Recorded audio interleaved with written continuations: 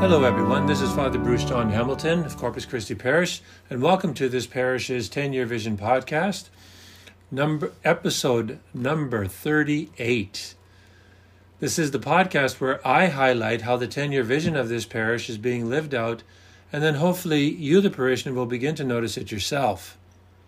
This 10-year vision was brought about because of a holy discontent that I have had for decades, knowing that things could be better in the church. I know and I hope and pray that you will come to know that we must do something to bring about a different outcome from what is happening in so many sectors of the church. This is really at the heart of this vision. It's not about changing doctrine, not about changing faith and morals or the deposit of faith, which is given to us by the Holy Trinity, by Jesus Christ, but rather the way we carry out the church, the reality of the day-to-day stuff of the church. It is possible to bring about a different outcome, but only with a lot of prayer, sacrifice, hard work, and a vision that gives people a picture of a desired future that is possible. It needs to be bold, but not unattainable. It needs to stretch our imagination and fire it up, but not be the very cause whereby it fizzles out, because it's just unattainable. No, this is attainable. This podcast is also meant for anyone in church land who desires to see growth in their church or their personal lives. So hopefully you can even extrapolate from this, grab from this, maybe some few principles or ideas that you can incorporate into your own personal life, your relationship with Jesus Christ. For all I know, it may even help or benefit you in your relationship with your family, the people you work with, the people you interact with, and so on. As you have heard, the 10-year vision is driving a lot of initiatives in this parish of ours. Whether it is the younger or older members of the parish, there are people striving to implement the 10-year vision by way of the 4 core values of evangelical hospitality, engaged disciples, multiplying leaders, and rooted in tradition. So these are 2 things that I'm going to mention because one of them is a bit longer than normal, but it's really super exciting. So the first thing is that Father Salvino and I are now in the confessional on Saturday at 3:45. In other words, both of us really need to be there. The reason is simple. The lineups were getting longer and longer, and not everyone was getting the opportunity to go to confession before the 5 p.m. Mass or just go to confession and then go on their way, do whatever they have to do. So I've been here 13 years, and this is the first time that this has had to happen. And it's a good to great thing.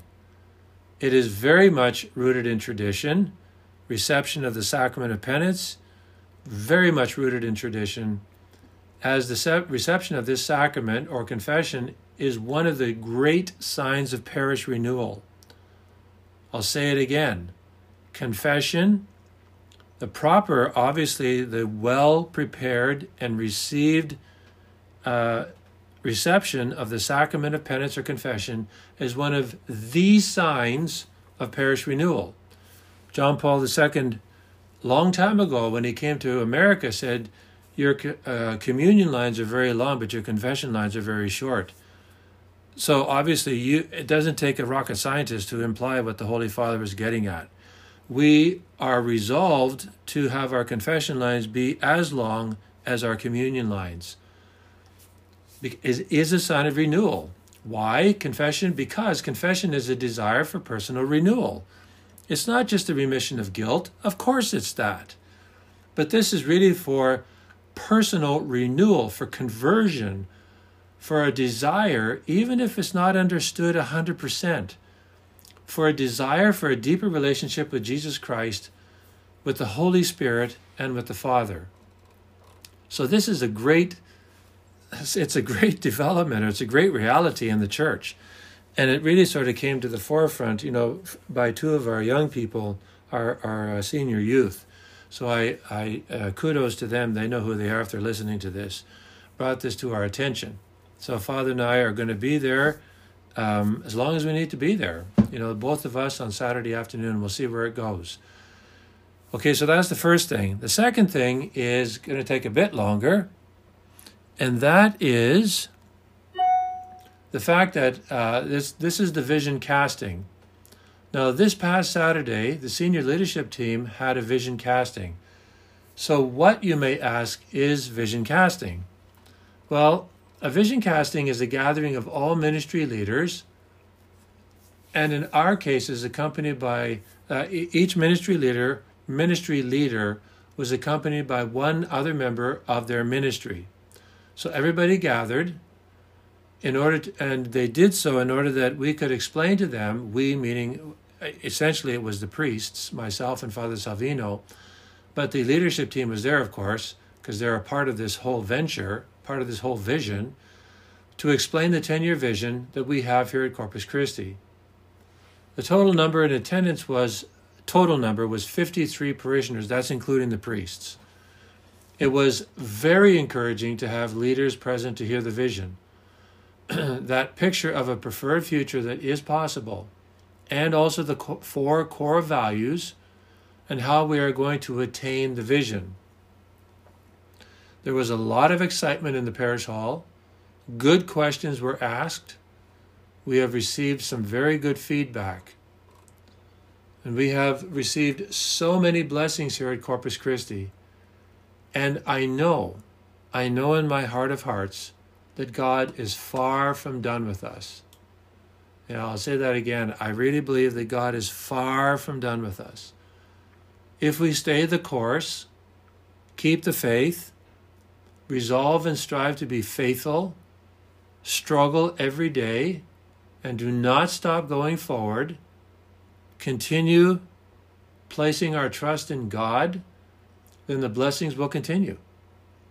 And this is not really from me. It's not me, being Mr. Encouragement or Father Encouragement, but it's really all there in Sacred Scripture. If you read the Sacred Scripture, it's there in the Scriptures. God made it very clear He wanted to bless His children, Israel, and whenever they did His will, He blessed them abundantly. When they became complacent, arrogant, full of themselves, everything went south. Everything went bad.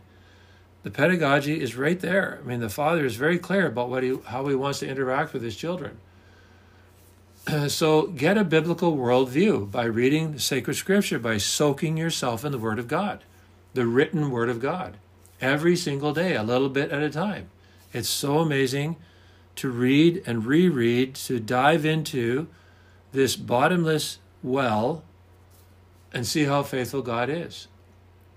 So much has been done these past 2 years, and there is so much more to do for Christ and His people, which means you, the parishioners of Corpus Christi.